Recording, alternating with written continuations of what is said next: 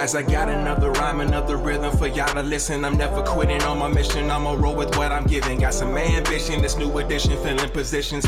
Looking at the void in myself and feeling what's missing. Better watch the way you going, better go in the right direction. In the moment you stressing, but you gon' be counting blessings. And I know that for certain, keep on working, open curtains. Haters swerving, cause they ain't ready for your final version. Whoa. I'm never gonna give up, fall down, I just gotta get up, yeah. You're listening to the Tom Ficklin Show on WNHH LP 103.5 FM, your home for community radio. Happy Friday, New Haven. Happy Friday, Connecticut. Happy Friday to the world. And thank you to 103.5 New Haven for this time. And thank you to Tom Ficklin for giving us this time. Today, I want to get into a conversation that I think our policymakers, our legislators, and our school leaders are not getting into. They used to conduct exit interviews to ask people why they're leaving the profession. And when they did that, they would use that data to try to improve the future. We're not asking people who are leaving our classrooms why they're leaving. So we do have a teacher shortage, and we've had a couple of shows on that, and I want to dig in depth. So today I have two exceptional former classroom teachers, dynamic in every way and well-known.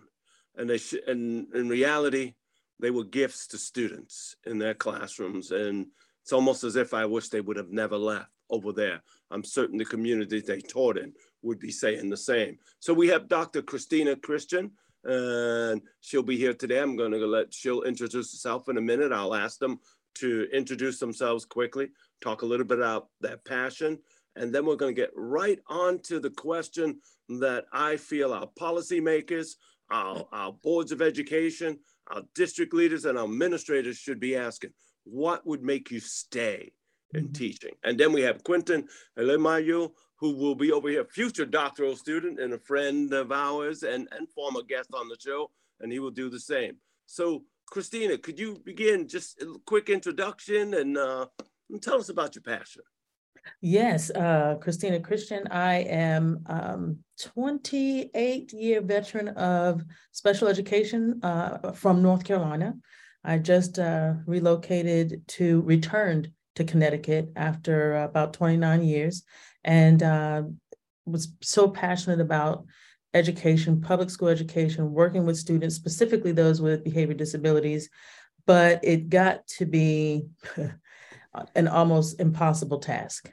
And the stress level got to a point where it came down to a decision of health, mental health, obviously being part of that. And as you age, you need to start taking better care of yourself. And I knew that it wasn't possible to continue to work in that field. So I transitioned to a public university where I'm able to prepare special educators for the classroom. I am so grateful that we still have people who want to do it.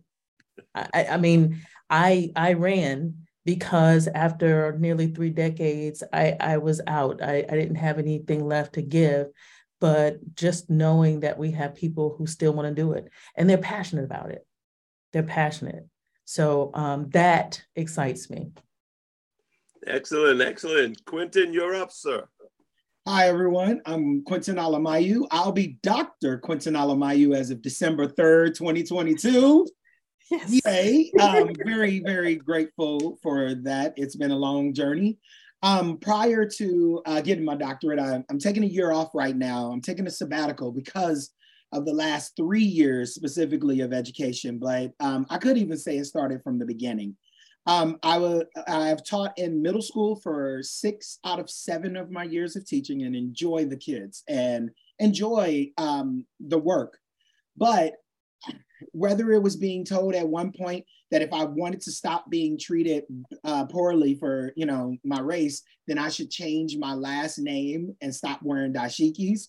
I had a white colleague at one point when I was at a high school introduce herself to me and talk about how, and I'm going to use the appropriate term now, Negroes like me when she was younger. And then she went into this whole conversation. And when I pushed back on the term, she told me I was trying to revisit history and change things. And Those are the easiest ones. Oh, Most boy. recently, and I talked about this last time, I was put on indefinite paid leave, being accused of berating some of my colleagues. And luckily, I just so happened, because I didn't trust anyone at that point, to tape the conversation that I was accused of having. And I was told before they actually heard the actual thing that I had been cursing and all of that, when in reality, I hadn't. And not only that, I was crying and I was asking this person to just leave me alone so I could do my job.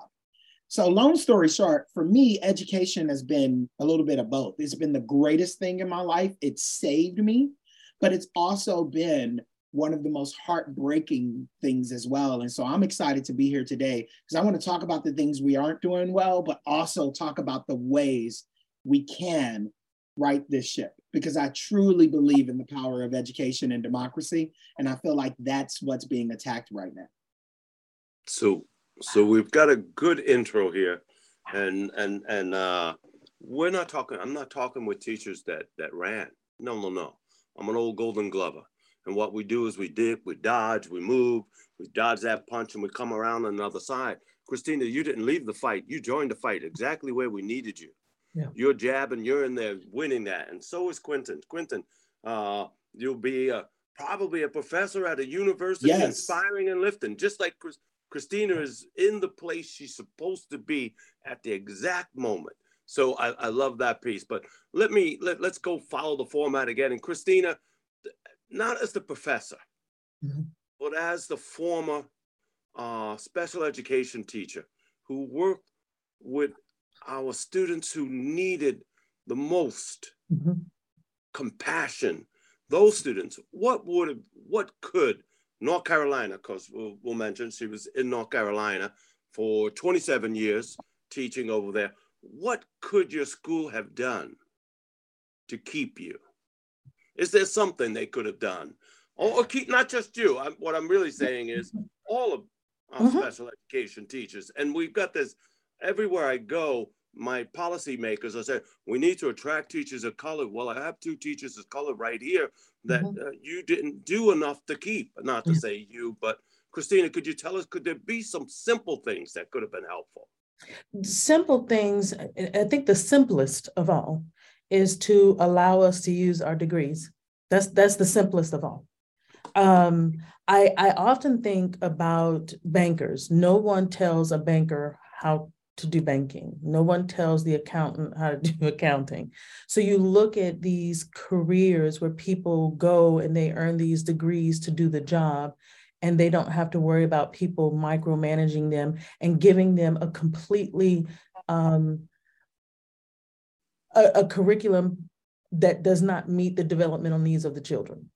And so the one thing that the district could have done many years ago, let me just add that, because the last 2, 3, 4 years, the years following COVID, those were just a continuation of the same.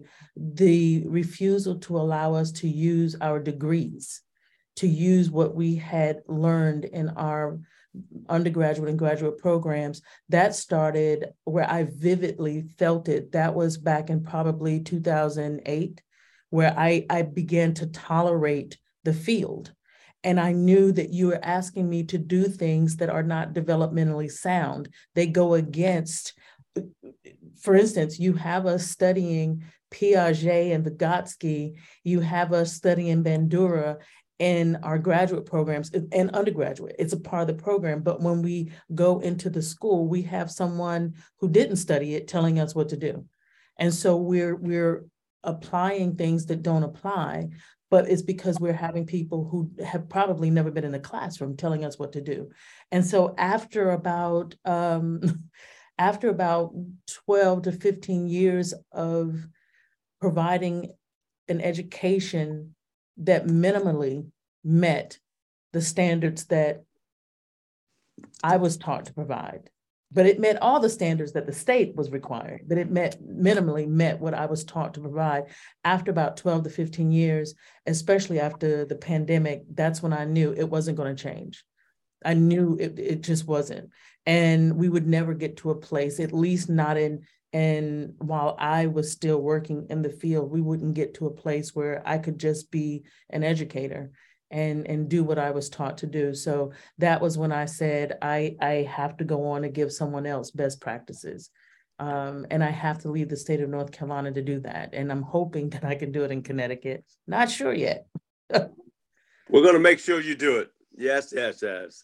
So when before I go to Christian, in case my audience isn't familiar, Vygotsky and Piaget and those researchers that Dr. Christian mentioned, those are the key foundations of a humane learning system that's capable of reaching all learners across all color lines, across all economic lines. It's when you put the child at the center of learning. Yes. And we're taught that in our classes over and over, and we come to value it.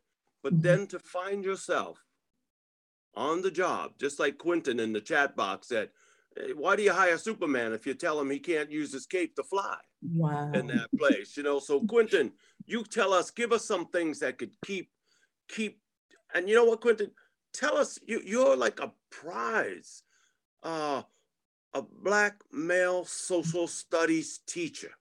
Yes. Oh my God. How did they we don't let you exist. Slip away? They're extinct. How did we let you slip away? So Quentin, share with us some ways that your district might have responded differently and maybe kept you in the classroom. No, I appreciate it. I put 3 words in my mind when I was preparing for today. Duplicity, projection, and pruning. And let me explain those. So duplicity, like you were saying, in education, we send mixed messages. Like I'm told, get in the classroom, be your authentic ratchet self, make sure you connect with kids. And then I get into environments where we do things that are intentionally harmful to brown and Black children. Like my job at one of my former jobs, they were making the kids walk around with this card. We called it the RAM card, to be in the hallways. This was to respond to Black children behavior in the hallways. And if you didn't have it on or you couldn't produce it when you were told to, you would get an automatic detention. And if you already had a detention, you would then get an in-school suspension. And I had brought up, well, what about our children that are special education? My son was in that building and he's a person with autism. If he just loses it, he's now going to get a detention. And I was like, this sounds an awful lot like the slave patrol passes. And I was called the racist for saying that. And I was like, okay. When it comes to projection, a lot of our educators are projecting. They are literally living out their life on these kids. Yes. So an example of that, I have colleagues at a former job that will purposefully plan vacations to foreign places because they knew that like the parents would pay for their kids to go on those trips. And you would start watching these adults literally almost living out their life on these kids, but in a way that was also very harmful to brown and Black children if they haven't been around them. And like you said, with me being one of the few Black people in the buildings, a lot of times, I would notice the way that we were basically continuing and perpetuating all the traditions that led to the harm that we have in our schools. And when I would push back and say, we need to be different, stop living in your past and live for the kid today, I was called not a good team player. And so then the final one with pruning, we as educators need to start calling out these people that are harming and hurting and getting rid of them. And ironically, it ends up being the other way around.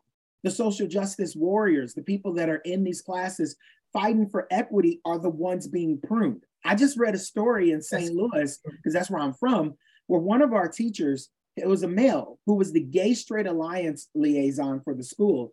He was accused of sexual assault on a child that he didn't even teach, didn't even know. And they even had video that proved that it didn't happen because the teacher was teaching at the time.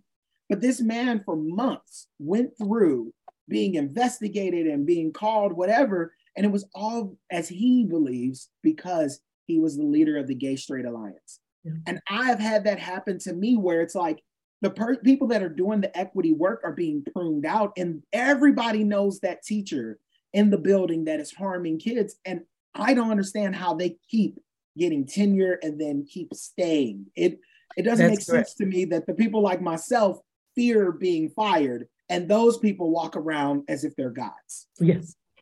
It's So we- amazing just listening to you. I'm sorry, Jesse. It's amazing No. as I'm listening to Quentin. My last year in the classroom, it's almost like what he's saying is triggering all of the things that I went through, because I too had gotten to a place where I had to record things, because there was this person in the building who commanded a level of respect despite not being a quality educator. But there was a lot of fear around that person. And so I became a target as well. And for me to get to year 28 and have to start recording because because I couldn't trust anyone around me, because I did work in excellence. And that's not something I brag about. I thought everybody did. I thought everybody wanted to. You're right. So I'm not even bragging about working in excellence, but it wasn't until I was at my last placement in North Carolina where it became clear to me that working in excellence and wanting the best for the students was creating problems. Yes. And when you have to begin to protect yourself and you have to begin to record conversations and record meetings, then you know it's time to go ahead and go. And that's one of the reasons, Quentin and Jesse, where one of the things that I'm most passionate about is getting Black and Brown parents involved. Because when you are in systems that are broken to this level, I mean, Quentin is talking about Connecticut, I'm talking about North Carolina, but it's the same story. And so when you Connecticut, St. Louis, and North Carolina, I'm just saying. St. Louis, okay. We're three states. Yeah. And so we're dealing with the same thing. And so when you're dealing with a system this broken and you're hearing teachers finally say, "Uncle, I can't take it anymore, I have to leave," that's when you have to look at parents and say, look, if you want your child to have a quality education, you can no longer wait. Right now, I was looking at some research that said we have over 163,000 teachers who are not licensed to teach across the nation in positions where they're teaching. Well, the problem with that number, which is low, is it doesn't include California, it doesn't include New York, it doesn't include Ohio or Oregon. So you know the numbers are substantially higher. And so we have hundreds of thousands of teachers who are not qualified. And Jesse, you and I are working on that in Connecticut, where we're trying to find ways to support our teachers here at Central Connecticut. We're trying to help support them, knowing that they're being put into classrooms and they have no experience. But then what do you tell parents? Parents, your children are suffering. At what point do we tell them, you need to really begin to get involved intimately into your child's education and become that educator, knowing that the system is broken? It's broken, and I'm sorry to say it so bluntly. We commonly have come to accept the Michelle Alexander's work about talking about a school to prison pipeline. When commonly people use it, quote it time and time again.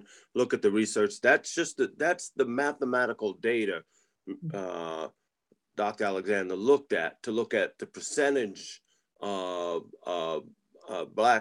Black and brown children and poor children who ended up in our prisons, who left our school system. That's it. It's the stuff you can't hide. It's the story of numbers. But I want to do one thing first. I did ask, and I'll share a couple of these things along the way. I asked my graduate teachers who are giving away $6,000 worth of free tutoring this semester to kids in the surrounding communities here, and paying to take the class. I asked them, what would make you stay? Because they've all been talking about this. Half of them probably teach in urban communities, and half of them are looking to leave those communities. And you see, they're hearing that everybody's not as abused or in a toxic situation. If I'm in a suburban or affluent community, it appears the services are there, the IEPs are respected. And so They're leaving and they're getting these jobs. And I'm wondering who's left. But coming back, I asked them, what would make you stay in there? And three of the teachers, now it's only a class of 14, but three of those teachers in those urban communities said, you know what would make me stay? Pay my student loans, because this is the second student loan I have. Every year I teach here, I'll stay because that's significantly holding back my family. If you were to make those payments, I would stay until I retire. They said, I love the students I work with. I love, you know, I enjoy the families I work with.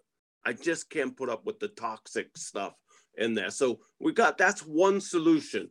Policymakers, legislators, if you listen, why don't you start paying the student loans of those urban teachers? You know, my students are on student loan number 2 in our graduate program. That would keep them there. That's from, what do they call it? From the horse's mouth. That's them. The second thing, I want to come back to what Christina's mentioned. And I want to explain something quickly. We are putting the social ills of society on our public schools. And the truth is, our children spend 13% of their lives in public schools. Where do they spend the other 87% of their lives? And that is what Christina's talking about.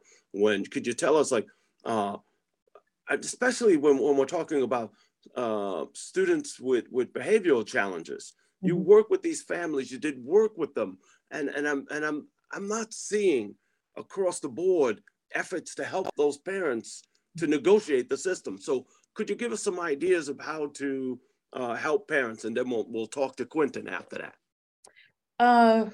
You know, one of the things that I firmly believe we need to do in education is like demystify it. While I do understand, I've been in the field long enough to understand the policies behind it. I get it. I understand that with every new administration, every new president and administration, we change, we shift again and again. I get that. But when I say demystify, I mean, we have created wording around education that has utterly confused parents. And I'll tell you, my husband and I both are educators. And when our children were coming up, the changes that they made to math, I couldn't even help my children in math. And I remember one day, because it was the strangest thing that they were asking, I actually went to our oldest son's teacher and I said, he doesn't understand, because she kept telling him that he was doing it was division. He was doing it incorrectly. And he came home and he was upset. And he said to me that my teacher said that I couldn't do it the way you were teaching me anymore. So I knew he was upset. I was confused because I don't know what newfangled method they were teaching. So I had to go to the school. And again, at this point, I'm in the doctoral program, earning a degree in special education. And my husband has master's degrees in education. He's an administrator. And we're both scratching our heads saying, but you keep wanting us to help. How do we help? And so I finally went to her and said, well, now, do you want me to come and sit in your class so you can teach me the math so that I can teach him? Or is it just enough that he understands the concept and he can do it correctly? Because I'm confused. You can't tell me, help you, and then bind my hands. And so when I say that, you know, one of the things that I think we really need to do is help parents understand the ease at which they can help their children. And one quick example, if you take your child into the kitchen when you know you have to cook dinner, you can pull out a can. It doesn't matter what you pull out. If you pull out a measuring cup, you can help that child understand fractions. If you pull out a recipe, even the recipe on the back of a box, you can help that child understand reading comprehension. You can help them understand how to apply the information on the back of the box to what they're doing. Do you know this is what we're doing in school, but we create language around it that makes it confusing. So parents don't even know that what we're teaching is cooking. What we're teaching is measuring a room so we can move furniture around the room. What we're teaching you to do is as simple as you can learn by playing a game of checkers.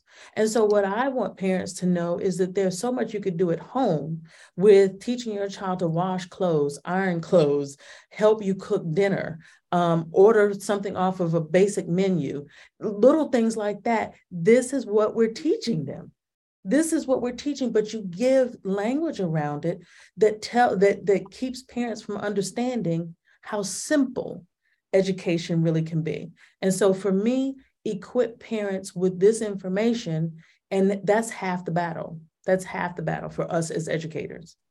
And I want to jump in if it's okay, because you said demystify, and that actually connects to a lot of my research. So when I was a master's student, I worked as a research assistant, and we did a paper that we presented at CUFA, which is the College and University Faculty Assembly. That's the research part of the National Council on Social Studies. I presented in Boston, and it was called Desired Epistemologies. And we talked about how when students walk into the classroom, they have understandings of who they are, of what they think that the social studies class should be and how it should look. So when, as a teacher, if I'm teaching a skill-based social studies class, if I'm not saying memorize these 50 states and dates and whatever, that can be discombobulating to students.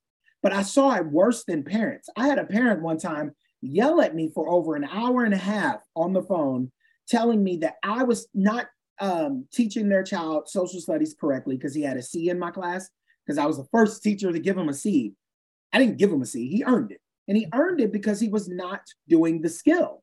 And when I was explaining to the parent like why this skill is important, she then went on a tirade about how focusing on skills is not right, that you don't make up history, that lawyers don't make up arguments. And I was literally thinking, that's exactly what lawyers do. They take the law and then they analyze it in a way that benefits them. But I just sat there and listened and took it for an hour and a half.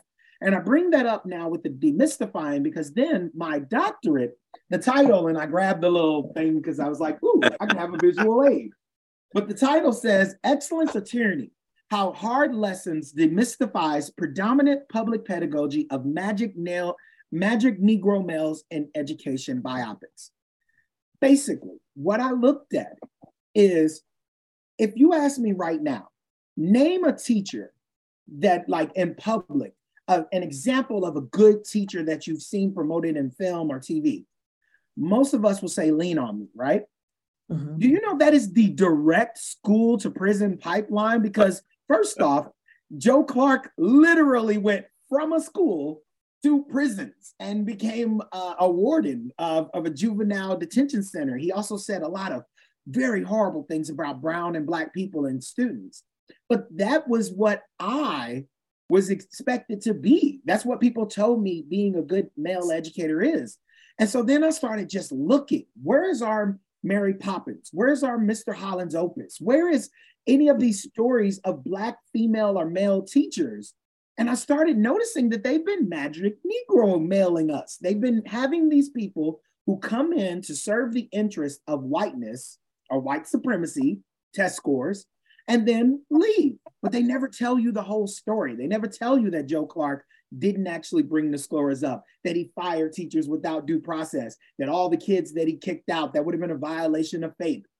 And so I found this movie on Netflix called Hard Lessons, which is about George McKenna, a superintendent out in Los Angeles, that he's a former superintendent, but he's still on the board. And it is an amazing movie that shows working with parents and other people. And you can barely find that film. And I'm bringing that up, and I use that demystify because as a Black male educator, I'm always told, if you get in a classroom, you're a hero. There's not that many of you.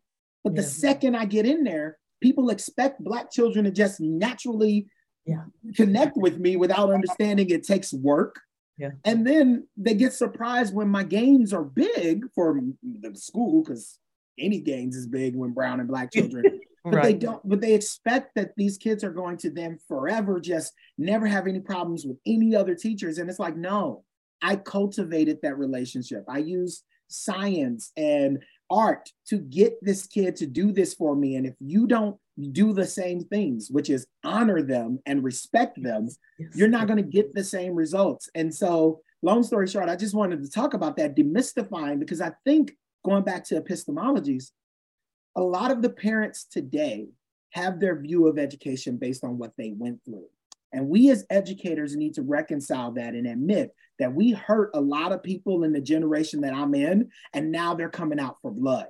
And that's why they're talking about the books we use, and they're talking about the teachers and the ways we teach, because a lot of those people were harmed by other teachers. And I kind of need us all to have that honest conversation. Acknowledge that when we were worried about being a nation at risk or leaving children behind, we hurt a lot of people. You know, Quentin, I'm not sure if you heard of Sarah Lawrence Lightfoot's The Essential Conversation, but what you're saying about the harm that has been done to parents and how those parents are coming back, and when they revisit that classroom with their children, those she refers to them as ghosts in the classroom. Those are being triggered because parents are seeing where, to your point, nothing has changed. We've found new ways to disguise the pain that W.E.B. Du Bois talked about decades ago. He talked about the issues that we would have when we integrated schools, but we didn't heal we didn't address any of the real issues. And he talked about the fact that when you integrate without dealing with the minds of the people, you're going to create a different type of problem. So we've been living with that different type of problem, which, to Quentin's point, has created pain and hurt and scars for so many people. And when these parents come back, what they're doing, Jesse, is they're fighting us. When Quentin talked about the tirade that the parent had, these parents, past pains are being triggered. They're targeting us as if we're the ones that are doing it, when in fact, again, I tell anyone, please read. It's a painful book to read. Sarah Lawrence Lightfoot, The Essential Conversation. I started it, and I started it about 4 or 5 times, and you could look at the book, you could look at all of the things that I wrote in it, because it triggered so much of what not only I went through as a child, but what my sons went through and what I endured as a public school teacher, because people are in pain. But that's not the part we want to talk about. We're not talking about that. And again, that's why I say to parents, I need you to begin to use those things that are natural in your environment. Use what's natural for you to equip your children, because you're waiting on a system that won't even acknowledge that we're broken. Yeah, we won't even acknowledge it. And so if we're not going to acknowledge it, right? Acknowledging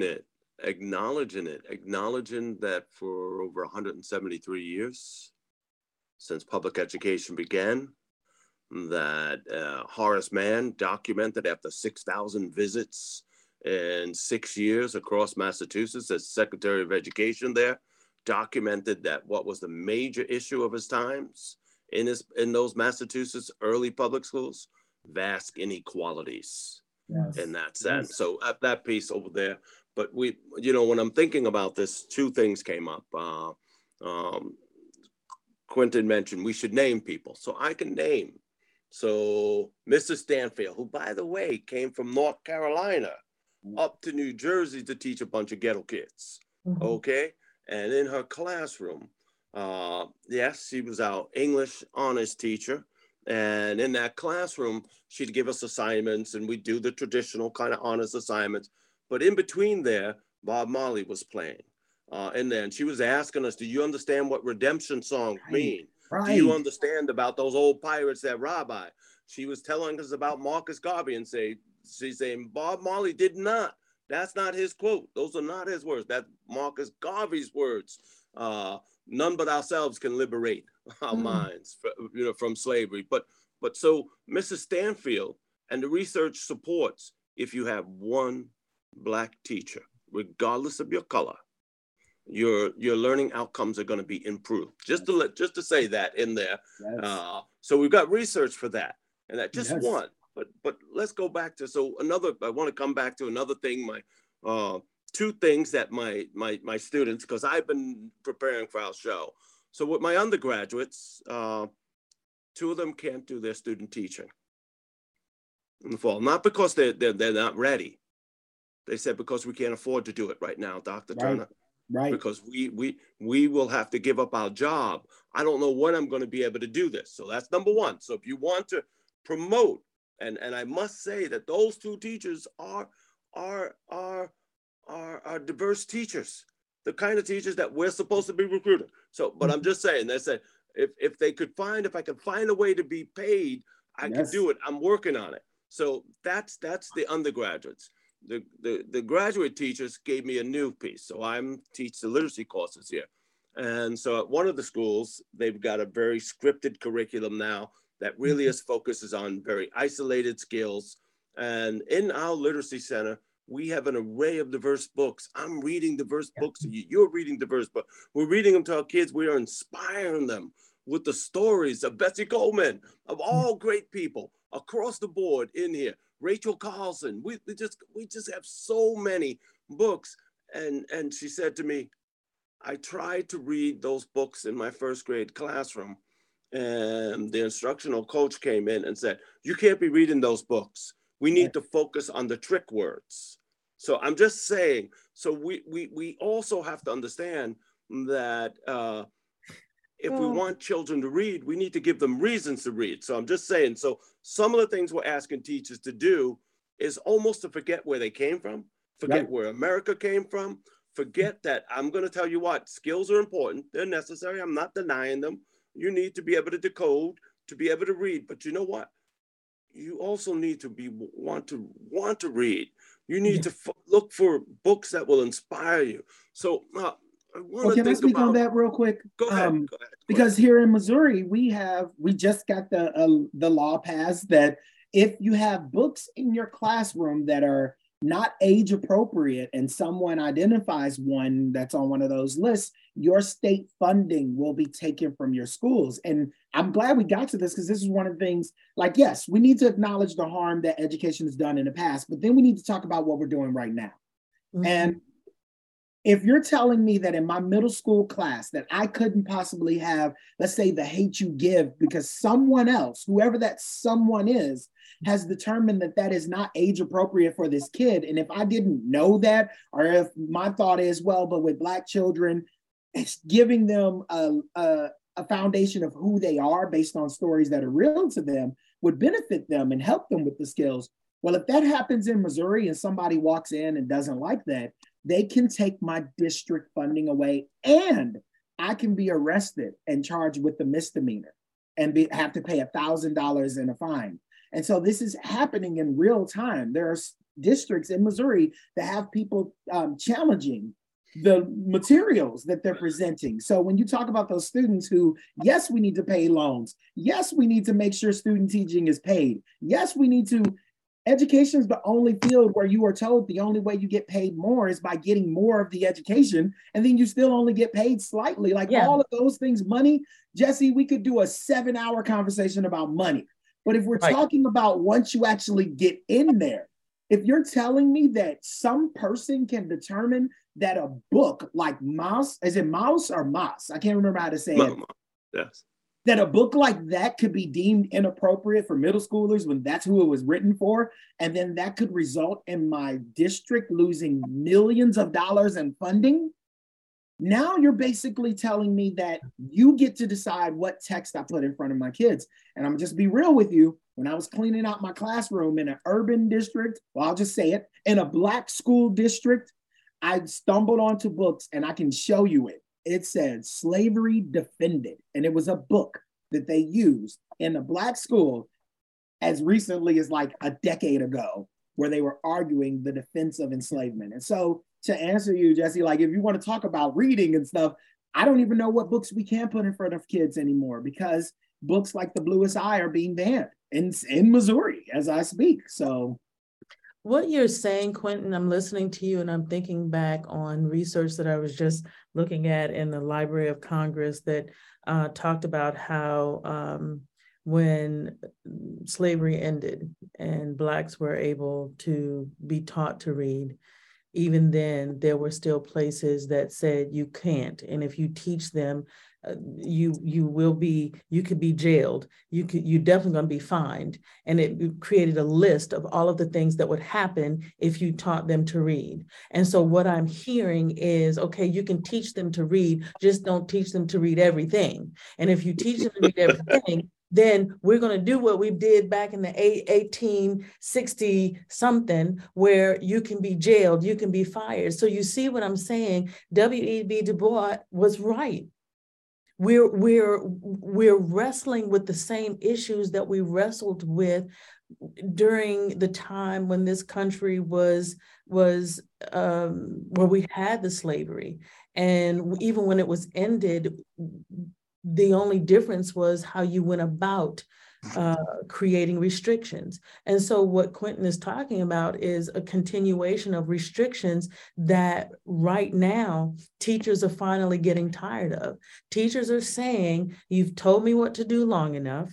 You won't let me use my degree, but I still have to pay for all of them, but you won't let me use it. I'm going in debt for degrees that I can't use.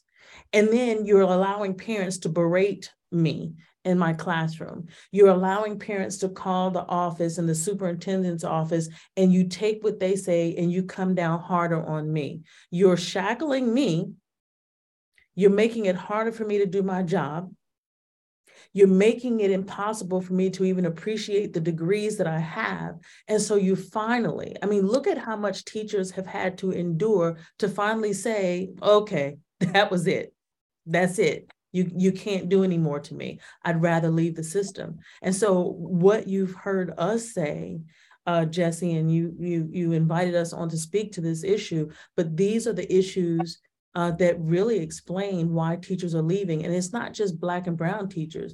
We have plenty of white teachers out there who are saying the same thing. How can you shackle me when you hired me to enlighten our children? You hired me to educate them, to really educate them, but you won't allow me to do it. And so it comes down to not being able to do the job. Just looking at some research, and to your point, Jesse, nobody's asking you why you're leaving. I don't think they want to know anymore, because to know means that you have to change. But how can you change when you won't ask us what the problem is? So you can see how the situation is going to get worse before it gets better, because you stop asking us why we're leaving. And if you don't know why we're leaving, you can't begin to make the changes necessary to keep us in there. And can I add real quick about the money thing, just to support you even further?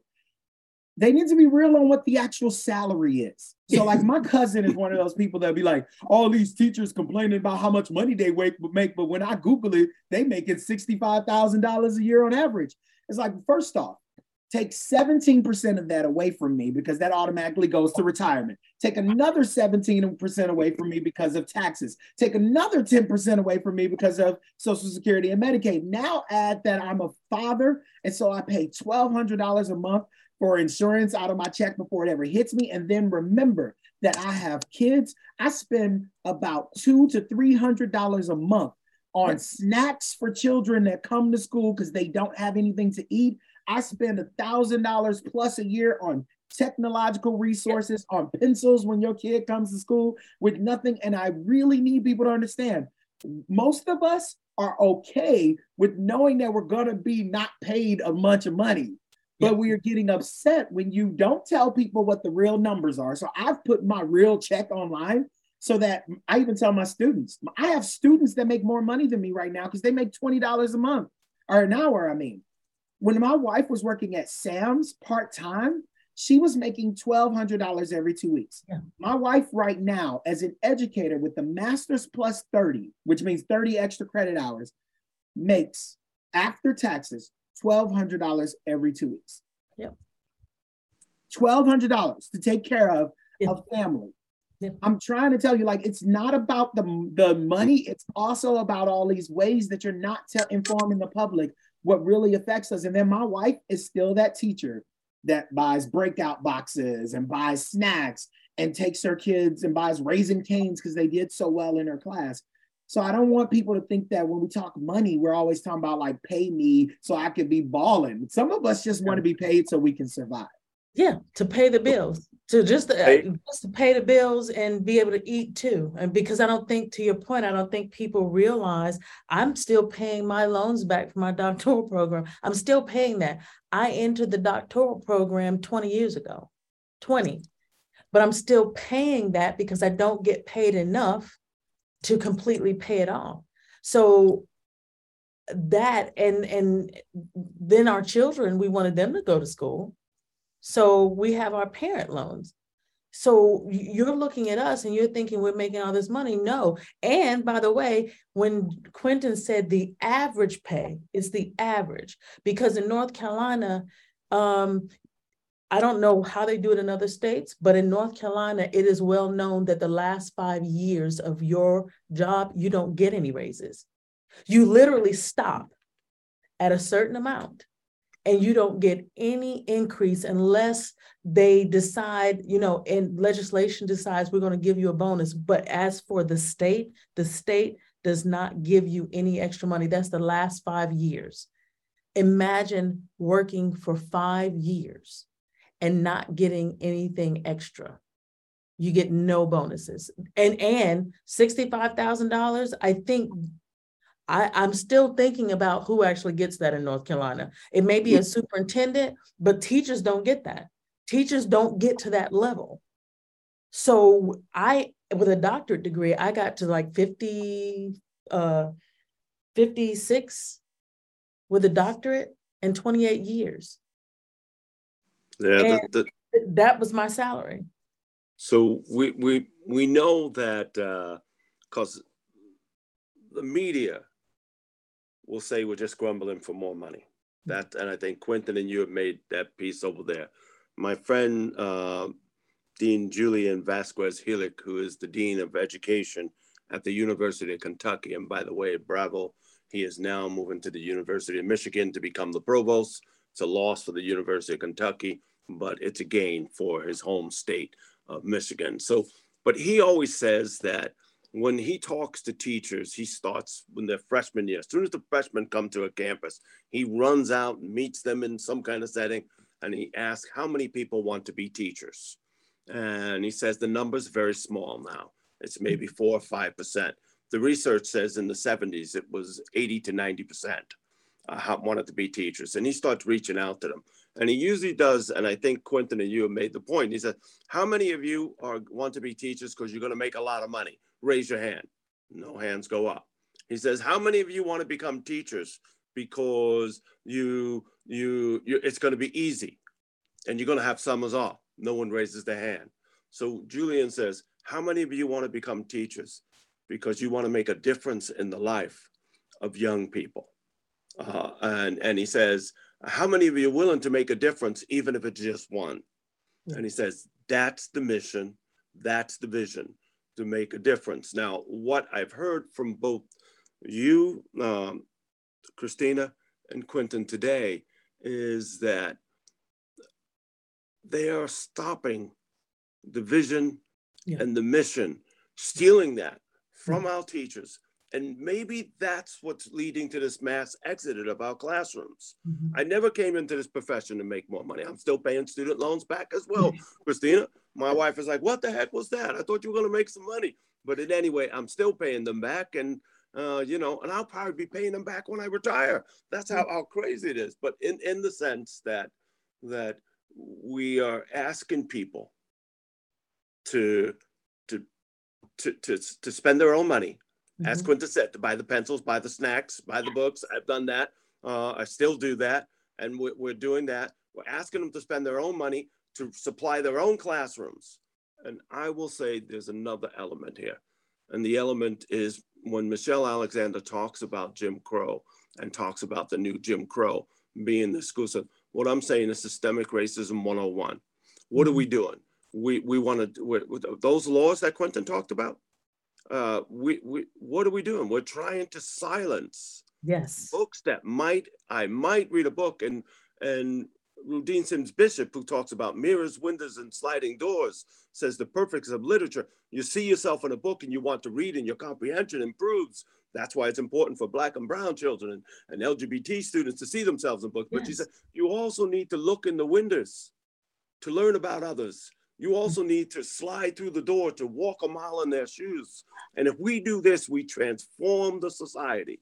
So it's that component. So I know that time slots going with us. So I want us to kind of give our last like 2-minute pieces. And I'll start with you, Christina. And really, maybe what we should say is, if you want us to stay, you know, that's old song, should I stay or should I go? You know, well, if we want teachers to stay, Christina, what can we do? And if we want teachers of color to stay, we want all teachers to stay. What can we do?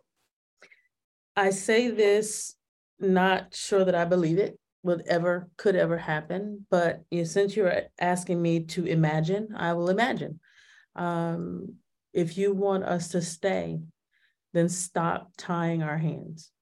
You cannot tell me to stay, spend my own money, sacrifice money, sacrifice on top of sacrifice on top of sacrifice, and then bind my hands and silence me and make me nothing more than a bobblehead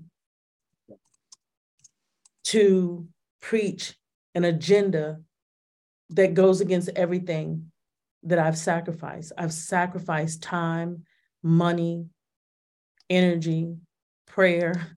I've sacrificed everything to give to a child, to your point, even if it's just one, to bring them into a society to make a difference. And you've taken and you've taken and you've taken, and now you're silencing me. If you would just let me do the job, if you would untie my hands, take the tape off of my mouth, you can keep me. Powerful, powerful. Oh, sorry. Go ahead, Quentin. And I was going to jump in to say, for me, I even put it in a song that we're going to preview in a second.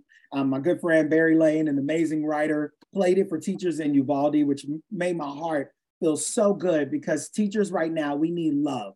And we need to be reminded that, yes, we're going through a lot and they are tying our hands, but there is some beauty when you see a kid really grow. So yes, it is a challenge. Yes, there are times when you're going to want to give up. But if you stay in there, if you fight, like I'm trying to get back in and I'm trying to teach other teachers, we can make a difference. So if it's cool, if we're ready, can we preview just a minute of the song? Because that's why I wrote this song. It was my love letter to teachers. So if we've come to the end of our time, and we're going to end with a song that Quentin wrote, because, you know, it's like the Black Eyed Peas said, where's your love? Where's the love, y'all? Every teacher. I see you, so stand up. Let's go. I try so hard to teach them, but sometimes it's hard to reach them. But I can't give up. Oh no, I gotta stay strong to teach them and give the best I have to each of them. 'Cause in the end, I love to see them grow.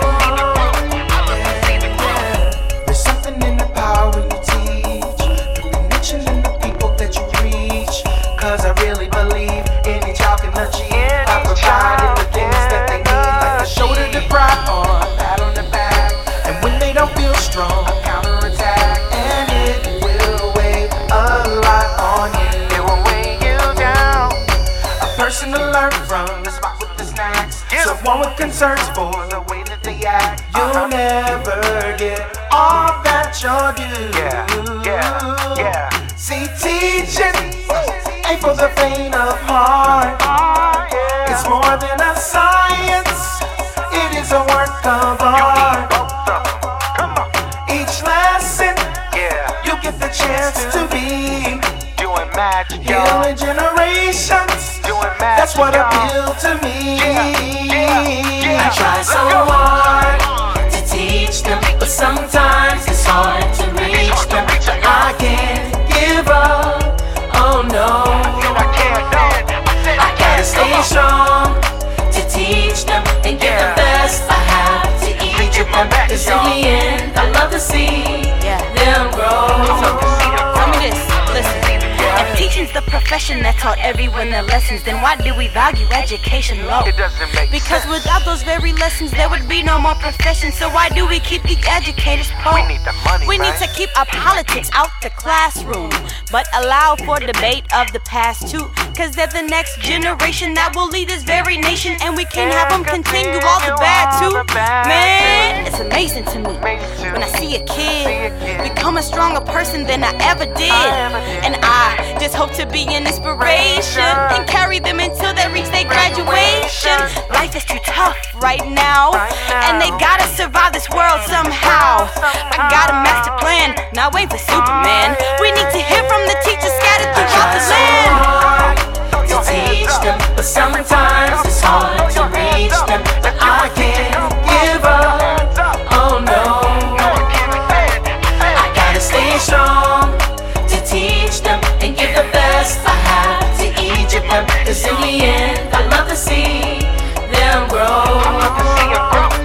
I try so hard to teach them, but sometimes it's hard to reach them. But I can't give up. Oh no, I gotta stay strong to teach them and give the best I have to each of them. Cause in the end, I love to see them grow. Yeah, yeah.